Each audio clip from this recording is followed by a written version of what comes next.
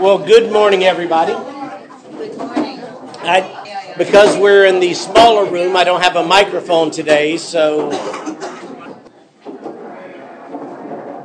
we thank you for your understanding and patience. As you know, when we have a new members lunch, they're doing all the setups right now. I saw Carla and Jim as I was walking in. They said they're expecting 58 total people, which is a very big luncheon. So praise the Lord for all of our new members and the opportunity we have to fellowship with them. So we made sure never again will you be forced with the kids' tables. We'll always have chairs, so they take care of that for you. They're not the most comfortable chairs, but they aren't comfortable in the gym, so they're not comfortable here.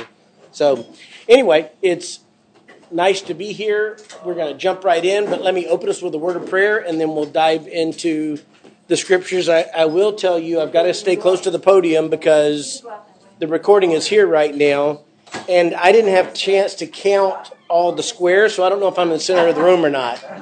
So if in the middle of my teaching I realize I'm not in the dead center, that's the look of panic you see on my face. So, Joe, it's going to be okay. I've shared this story. I had no idea that I had this quirk until Rick White did it to me. I was at an elders meeting and I didn't even pay attention. All of a sudden he reaches across the table and he pushes all my stuff.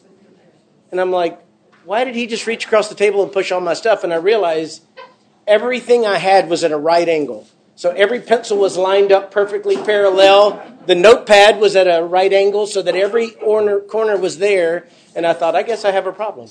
So anyway, let's pray.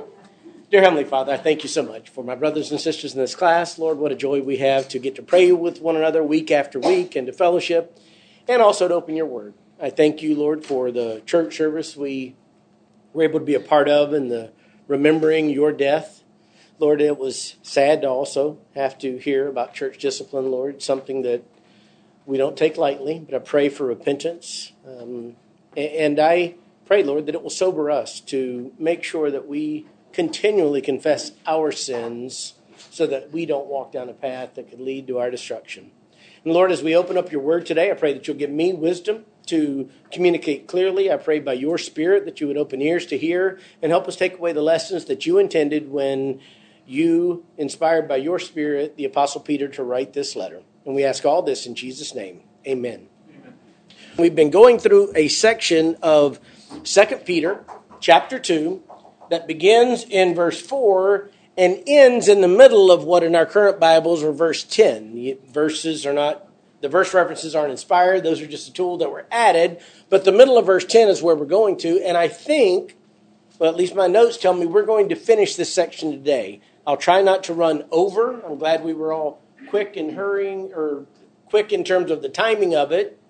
But I'm going to do a brief review just to remind us of where we are. And then we're going to dive in and try and power through the remainder of this passage. As I've said in each of the times we've taught, this is the fourth Sunday I've taught on this section, it's Peter's effort to give the church hope in evil and dark times. There are times in human history where evil seems to be prevailing, and certainly that was the case in Peter's day, and we're living in a day like that where evil is everywhere. Perversion is considered normal, and biblical Christianity is considered the aberration. But Peter was writing to a church in his own era with lessons that resonate with us to encourage believers that it's okay. God is on his throne, and don't despair, don't be discouraged by what's going on around you, because God will deal with everything. And again, the immediate context at the very beginning of chapter 2, Paul turns his attention to false teachers. And in future weeks, as we get into the middle, at the beginning of verse 10, he's going to come back to false teachers. But in the midst of this discussion, he's bringing up a bigger argument, and the ultimate issue is false teachers will be taken care of, but it transcends false teachers and just talks about the evil world in which we live. So I'm going to read the entire section again because I think it's helpful to flow along, and then I'll give a brief review of what we've covered, very brief, and then we'll dive into the new material. Beginning at verse 4.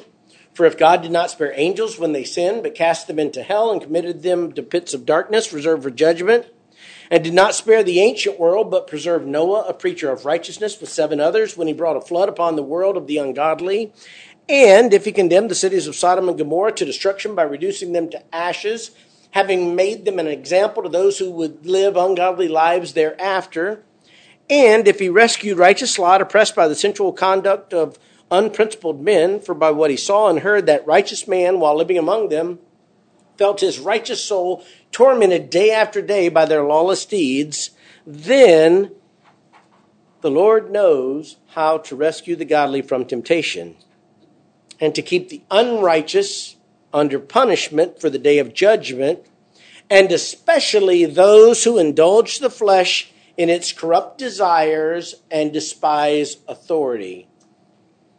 And as I began this, I laid out the materials the way Peter lays it out, because he really gives three examples of God's actions. And I phrased this outline, three examples to give us hope when evil seems to be winning. And the first example is this: God's treatment of angelic sin. That's verse 4. For if God did not spare angels when they sinned, but cast them into hell and committed them to pits of darkness reserved for judgment. His first example, and I'm quickly summarizing, was with certain angels in the days of Noah. And again, the teaching is online and all the references are there. But in certain angels transcended sin. All the angels that followed Satan sinned against God and were cast out of heaven. But some of those angels, a subset, committed a sin so egregious in God's eyes that they were immediately placed in confinement and darkness, locked in chains.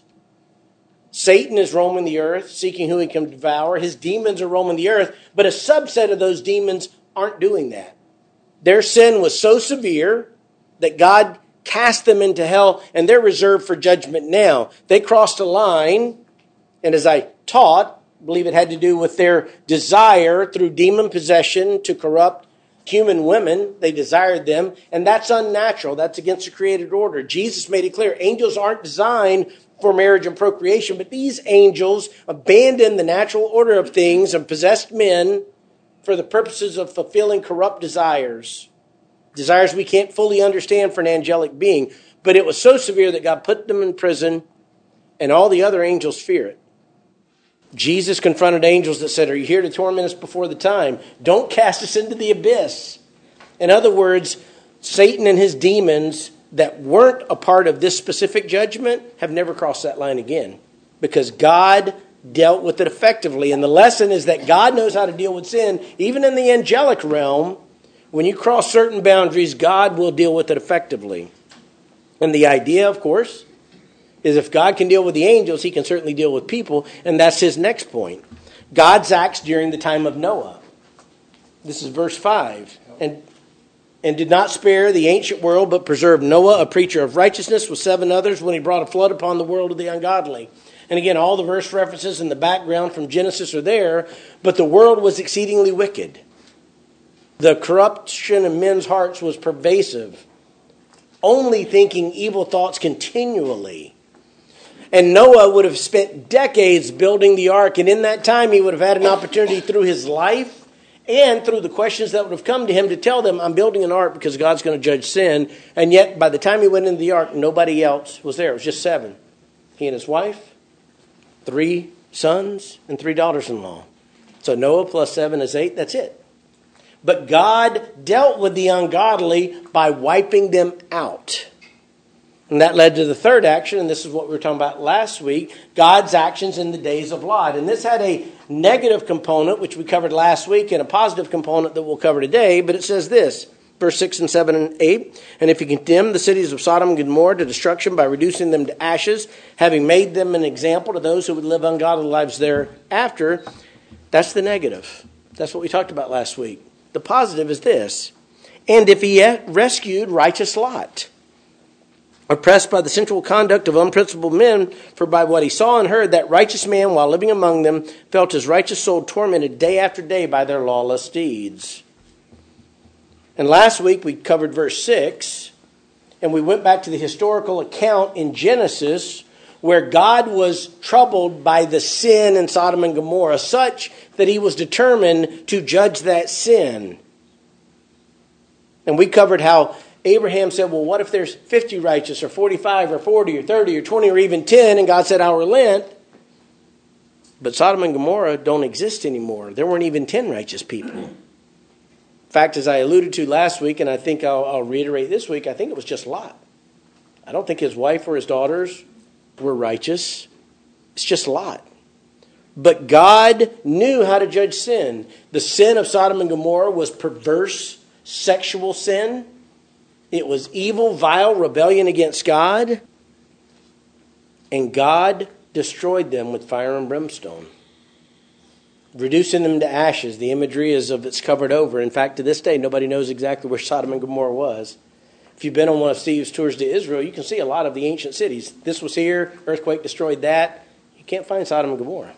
God covered it. He wiped it out. And Jesus himself even used Sodom and Gomorrah and the example as a warning of judgment. And that's what Peter's talking about, saying, having made them an example to those who would live ungodly lives thereafter.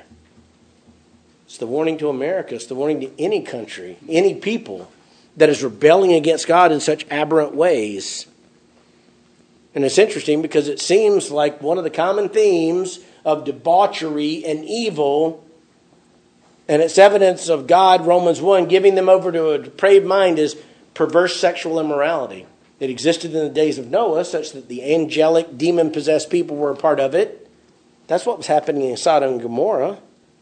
And as I'll cover at the end, he's already warned us about false teachers. And one of the tactics of the false teachers was they were sexually immoral, such that they were leading the church into sexual immorality. That's the warning bell for America, because that's what's happening everywhere. Sexual immorality is transcendent, so it seems, in our culture. Things we couldn't have imagined seeing in a movie theater 30 years ago are on regular TV all the time. So that was the negative. God judged Sodom and Gomorrah, and this is the new material. We get to verse 7 because this is the positive of the picture.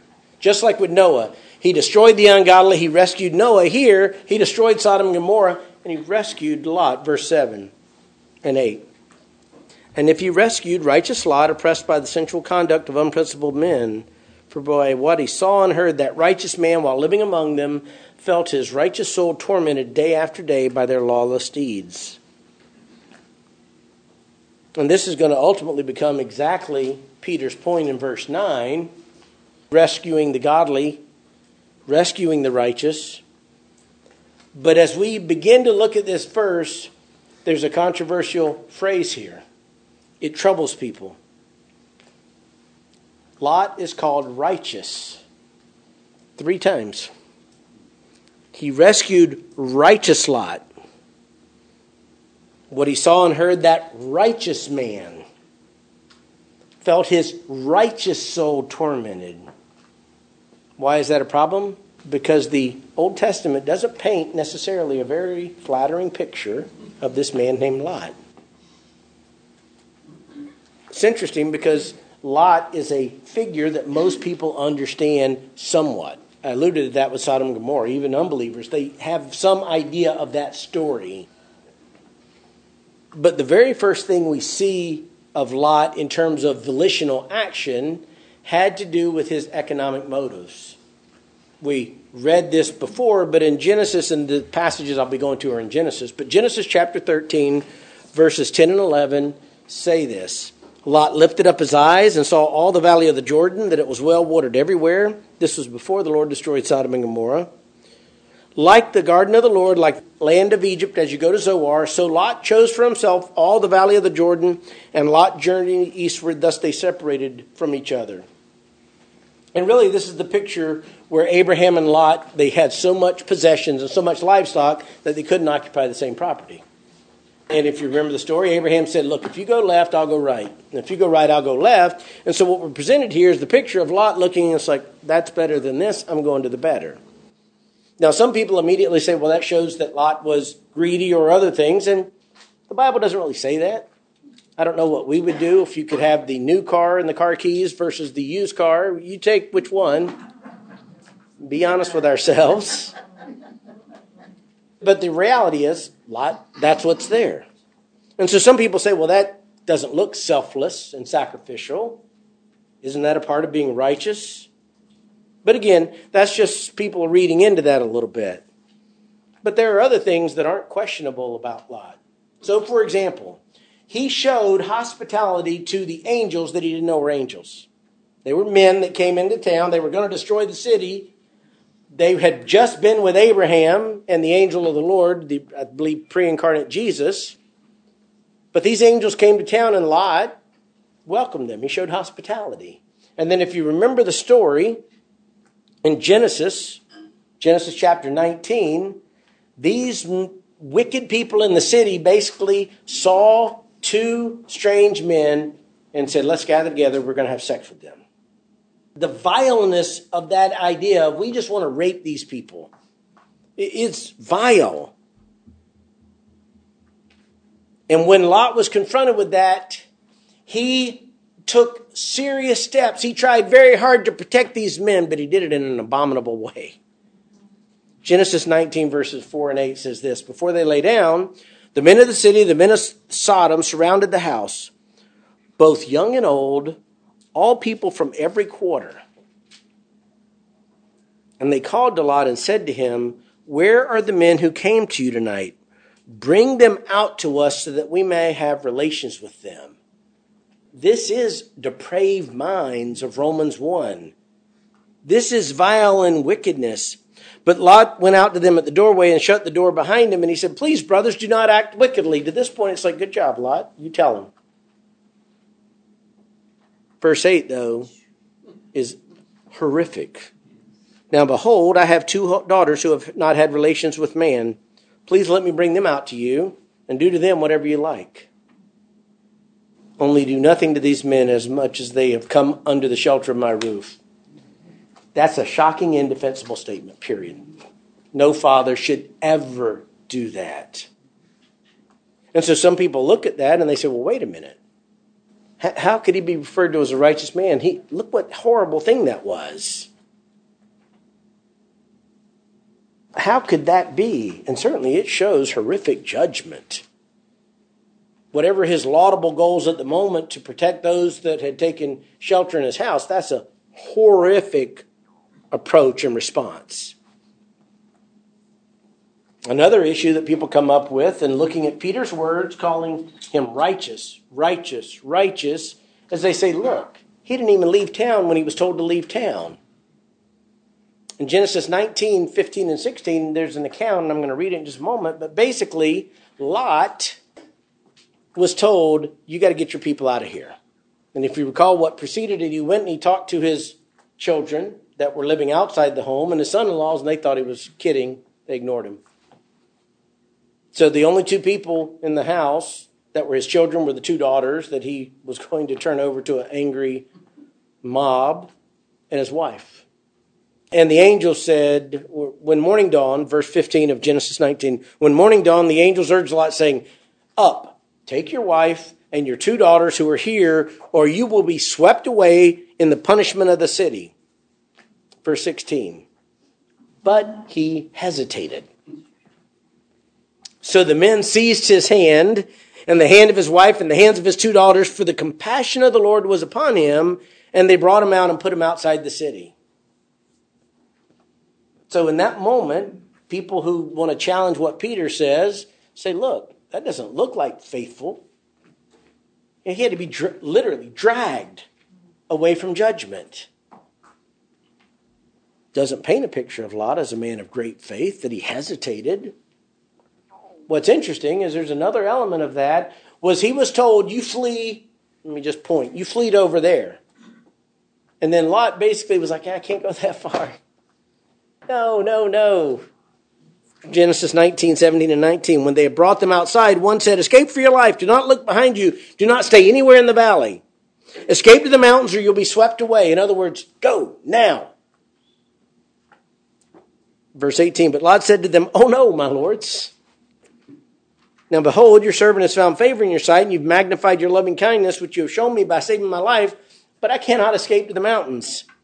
For the disaster will overtake me and I will die. In other words, he didn't have faith. I can't make it that far. Give me a space. Give me a break. And God was gracious and allowed Lot to pick a different place, not as far away. And he said, get there, and then the destruction will happen. And of course, on the way, his wife did look back, turned into a pillar of salt. So she's done. So now it's just Lot and his 2 daughters. And then the final nail in the coffin for some people is what happened immediately after that. These 2 daughters of Lot revealed themselves to not be righteous at all. So they had just seen their entire world destroyed. Everybody they knew, all their possessions, and in some twisted, depraved reasoning, they said, well, we're going to wind up with no husbands and no kids, so we've got to have our dad provide the necessary means so we can get pregnant and have families. That's depraved thinking. That's, again, people from such a wicked and corrupt city that aren't regenerated by the Spirit of God. They obviously had the mindset of their compatriots that were just going to be destroyed.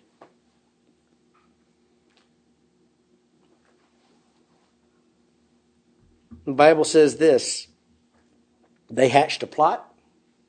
They were both in on it, the oldest daughter and the youngest daughter, and they were going to do this.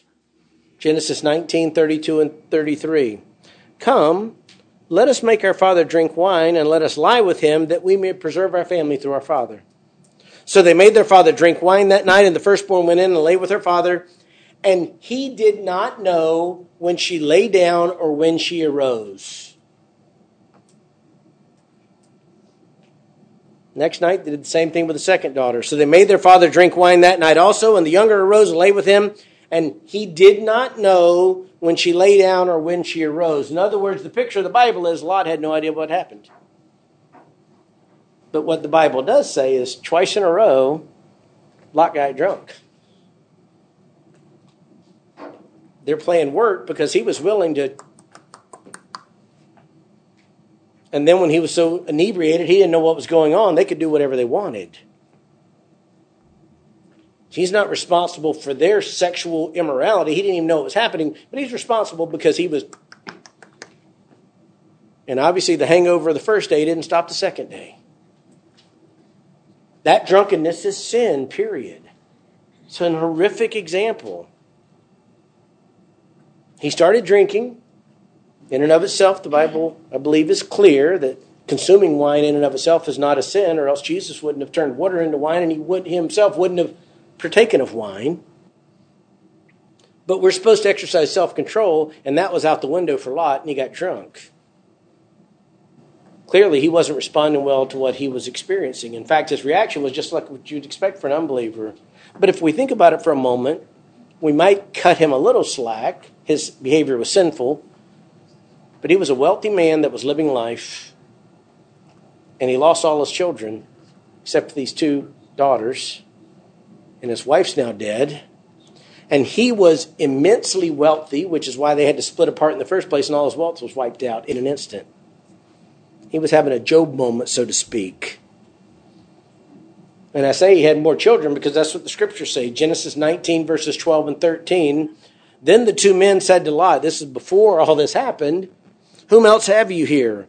A son-in-law, and your sons, and your daughters, and whomever you have in the city, bring them out of this place. In other words, you have more kids than those 2 daughters. We all love our kids, but couldn't imagine they're all destroyed. All the wealth, everything. But none of that justifies drowning your sorrows in drunkenness. So if we step back, the picture that if we only had Genesis that's painted is that Lot was perhaps an opportunistic man, shown the better and the worse, he took the better. He almost committed an egregious sin with his 2 unmarried daughters, something none of us can even comprehend what he was thinking. And even though he lived in a horrible place, there was something about him that hesitated about leaving, and he had to be dragged out.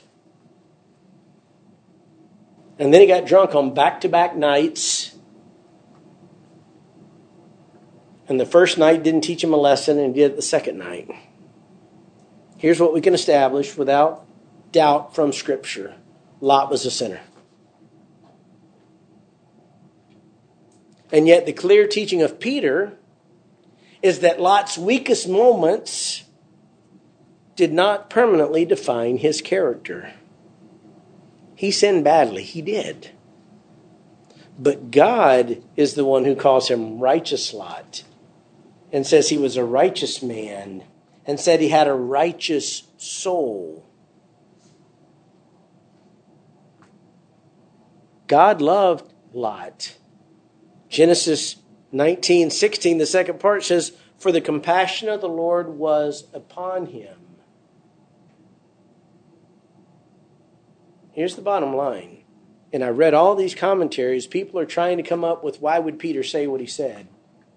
The reason Peter said it is because it was true. It was true. Peter was inspired by the Holy Spirit. He's not writing fairy tales. He's already said that earlier in his letter. He's not making up stories. This is true. We can't ignore God's word. And this is interesting, and this is important. God's word never hides the failures of God's servants. In fact, early in my Christian walk, one of the things that convinced me the Bible was true, I know it was the Spirit of God working in me, one of the things that convinced me that the Bible was true was the sin that was recorded. You read ancient historical societies, it's always the victory, always the win, always the hero. That's fiction. The Bible writes real stories about real men and women who sin. God shows the truth, warts and all, even of his choicest servants. And this is important. It was resonating in my mind yesterday. What we learn from God's characterization of Lot, and as I'll show in a moment, we learn elsewhere in Scripture, is that in God's eyes, and we can praise the Lord for this, you and I are not defined by our worst moments. I'm not going to tell you to dwell on your worst moment right now, but every one of us have done things that nobody else in this room knows about. Goodness, what would it look like if God chose to write about us in Scripture and our sin?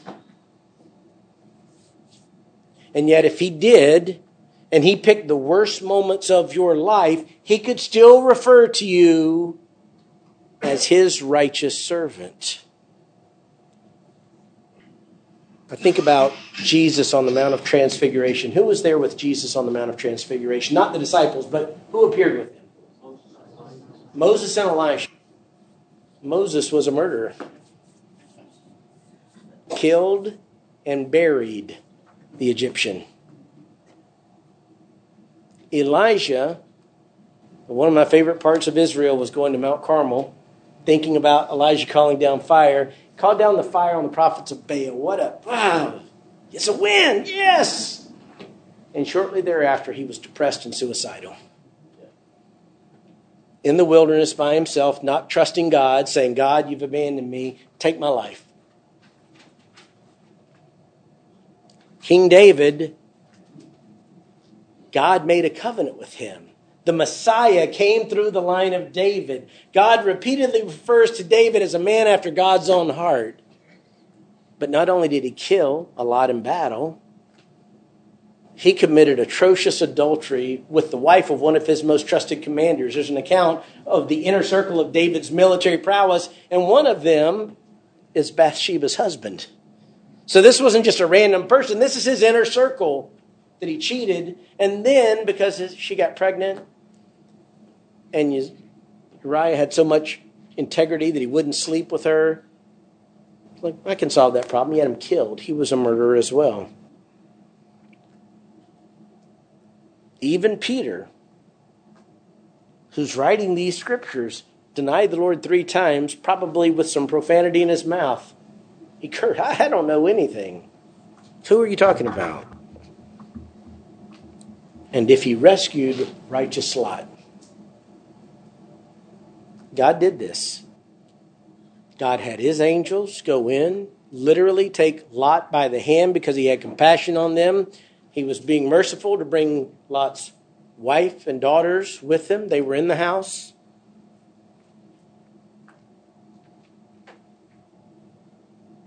But Lot believed God. We don't have the account of it in Scripture. And I believe what the Scriptures show by experience and by what Peter says is that just like Abraham, Lot believed God and it was credited to him as righteousness. And I want you to be encouraged by that. Because your worst sin does not prevent God from looking at you as righteous if you know Jesus Christ as your Lord and Savior. In fact, God calls you righteous if you're his child, regardless of what you've done. Because Jesus died to pay the penalty for the sin, for all your sins, but he also clothed you with his righteousness, with his perfect obedience. Romans 3:21-24 says this, "But now apart from the law, the righteousness of God has been manifested, being witnessed by the law and the prophets, even the righteousness of God through faith in Jesus Christ for all those who believe. For there is no distinction, for all have sinned and fall short of the glory of God, being justified as a gift by his grace through the redemption which is in Christ Jesus." We should be encouraged that this at times foolish man, this at times sinful man, Lot, is referred to as righteous, because we're in the same boat. God rescued you and me from a life of sin and darkness. If you're like me, when you look in the mirror, you don't see somebody that's righteous. I know my daily struggle against sin. And yet, theologically, I know it's true because Jesus died for me and because God showed me his mercy in the eyes of my Lord, I am righteous.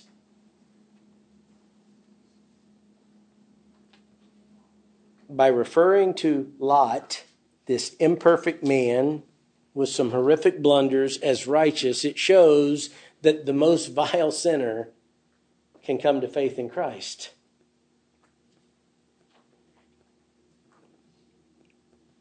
And Lot was righteous, just as you and I, if we know Jesus, are righteous despite our sins.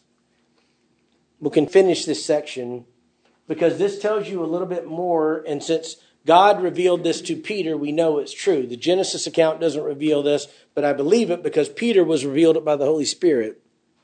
He said, "And if he rescued righteous Lot, oppressed by the sensual conduct of unprincipled men, for by what he saw and heard, this righteous man, while living among them, felt his righteous soul tormented day after day by their lawless deeds." And what this does, and I think is very pertinent for us, it shows that this was not an isolated incident. This was Lot's life. Lot was tormented by the evil that was all around him. It had to have tormented him that his own children fit right in. And the husbands of his wives, or his daughters, fit right in. They didn't leave. They felt right at home. This was where they wanted to be. Judgment? You must be kidding. Yet in the face of all that, according to the scriptures, Lot himself never joined in. Did he sin? Yes, he did. Did he struggle? Yes, he did. But personally, he was striving to follow the Lord in whatever imperfect way. Lot was tormented by the evil around him. It broke his heart, I'm sure, particularly as his kids were involved, but it also disgusted him. Sensual conduct, as it's used in that term, has to do with sexual and wicked behavior. Sexual immorality that was rampant as reflected by the men that were trying to rape the men in his home, but it obviously transcended that. These people openly flaunted the natural order of things. God created humans to do certain things, men and women to have certain relations, and it was being perverted and twisted. And Lot's heart never wavered. This is the, pardon the vernacular expression, but God's standards were being given the proverbial middle finger by the society in which Lot lived. They were laughing at God. And again, we don't know what full revelation the people of Sodom and Gomorrah had, but they're without excuse. Romans 1:20. For since the creation of the world, his invisible attributes, his eternal power and divine nature, have been clearly seen, being understood through what has been made, so that they are without excuse. The people of Sodom and Gomorrah knew there was a creator God. They just didn't care. They would have known that homosexual relations between men and women, be it women to women and men to men, were unnatural, not part of the created order. This is not why God created humanity, and yet they didn't care. They indulged in all of those things. They reveled in those things, and they're described accurately by Romans chapter 1, verses 26 and 27. For this reason, God gave them over to degrading passions. For their women exchanged the natural function for that which is unnatural. And in the same way also the men abandoned the natural function of the woman and burned in their desire toward one another. Men with men committing indecent acts and receiving in their own persons the due penalty of their error. Whatever revelation Lot had, Lot knew that all this was wrong. It couldn't be. And yet this is where he lived. This is where he resided. He dwelled there. This was his reality. If you're like me, there's been a fleeting thought at some point in your adult life, it'd be nice to go live on an island somewhere away from all this. But we're all still here. And what we know is there is nowhere to flee from evil on this planet. I think Lot experienced every day what we're experiencing now. Every day he saw people pursuing evil. Every day he saw unnatural things being reveled in and celebrated. And it hurt his heart to see vile behavior being embraced. I read the news a lot online. Hardly anybody gets a newspaper anymore. But if you watch the news every day, you read about some parent encouraging their son to become their daughter, or their daughter to become their son. And they're even willing to mutilate their bodies and say, well, this is good. There are men claiming to be women that are competing in sports and doing all kinds of things. The embrace of what the Bible calls unnatural behavior of homosexuality is so rampant that people have lost their shock. Blasphemous statements are made about God repeatedly, and nobody cares. It's funny, people won't say anything against Islam because they're afraid the Muslims will kill them. They won't say anything about a lot of things because they don't want to be embarrassed and humiliated. But you can criticize conservative Christians that believe the Bible. We're fair game. We're going to see this on display next year in our election season. The ads that are going to bombard us day after day. Here's the point. Lot is an example to us. Let me encourage you. If your heart is not tormented by the proliferation of wickedness that is going on all around us, immediately repent and ask God to stir your heart. I read a comment, and I wish I'd written the quote down. And I can't even remember who to attribute it to, so I'm paraphrasing. But I remember the thought in one of the commentaries. It was saying, basically, it's easy for us to become numb, and it doesn't even bother us anymore. Please never let that be the case with us. Just like with Lot, this behavior should torment us as day after day we see it increasing.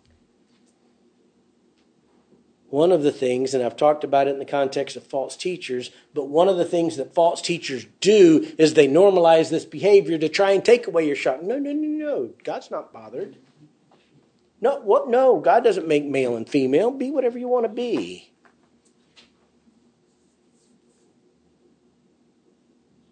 We fit in the category. And here's the point for us. God rescued Lot. He was tormented, and all of these things were there, but God took care of him. And that really brings us to the concluding point. It's his statement of hope that really says, okay, in light of these three examples, he's building an argument.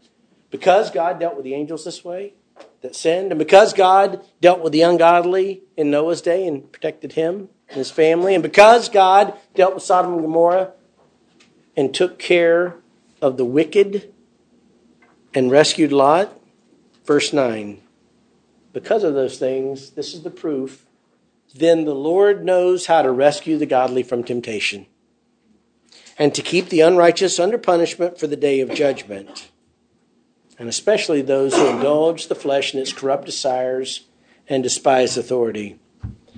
Here's the hope for us. And it's the reminder, and there's so many places in Scripture like this. But you remember at the end of chapter 1, Peter says, I know you know all these things, but I'm stirring you up by way of reminder. I'm going to keep reminding you. And one of the things that he's reminding us is don't be ignorant of history. Don't get so consumed by what's going on now that you forget that God has acted before and he will act again. And in this case, all the examples of rescuing Noah and his family and rescuing Lot, God knows how to protect his children. He knows how to rescue the godly from temptation. In this context, it's not those inner desires to do evil that he's talking about. He's talking about the temptations when the world is coming at us and trying to destroy us.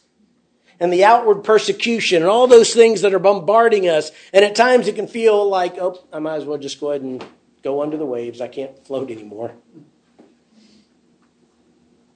You remember the movie The Perfect Storm? There was about a fishing boat and the nor'easter, and this is a terrible movie because the whole movie you're pulling for the boat, and then at the end it sinks. It's like, what was that? You're supposed to have a happy ending. But at one point, it's a story, and the storm is there, and the boat is, they couldn't save it, and they couldn't outrun the storm. And a couple of the guys, it's like, okay, let's get to the surface. They're going to get to the surface. And then the one guy is swimming away, and he turns and looks back under the water, and you see the captain. He's not leaving. Boat's going down. He's just, that's it. I think Peter doesn't ever want us to have that attitude towards living in an evil and fallen world. We don't ever just say, I give up. Just go ahead and pull me down with you. No. God knows how to take care of us. Our boat won't sink. The storm might be that severe, but God knows how to rescue us. I should come back and remind us all of this after the next presidential election if it doesn't go well. God's going to take care of us. I got a lot of experience with this. I lived in California for 18 years. I could tell you who was going to win every election. It's the person I didn't vote for. Debbie and I always knew that. It was kind of funny. We're not going to not vote, but boy, you talk about futility. Be a conservative in California. But the point is this. As believers, we always have to step back and remember the big picture. Yes, the world is all that evil. It is vile. It is terrible. But God will take care of us.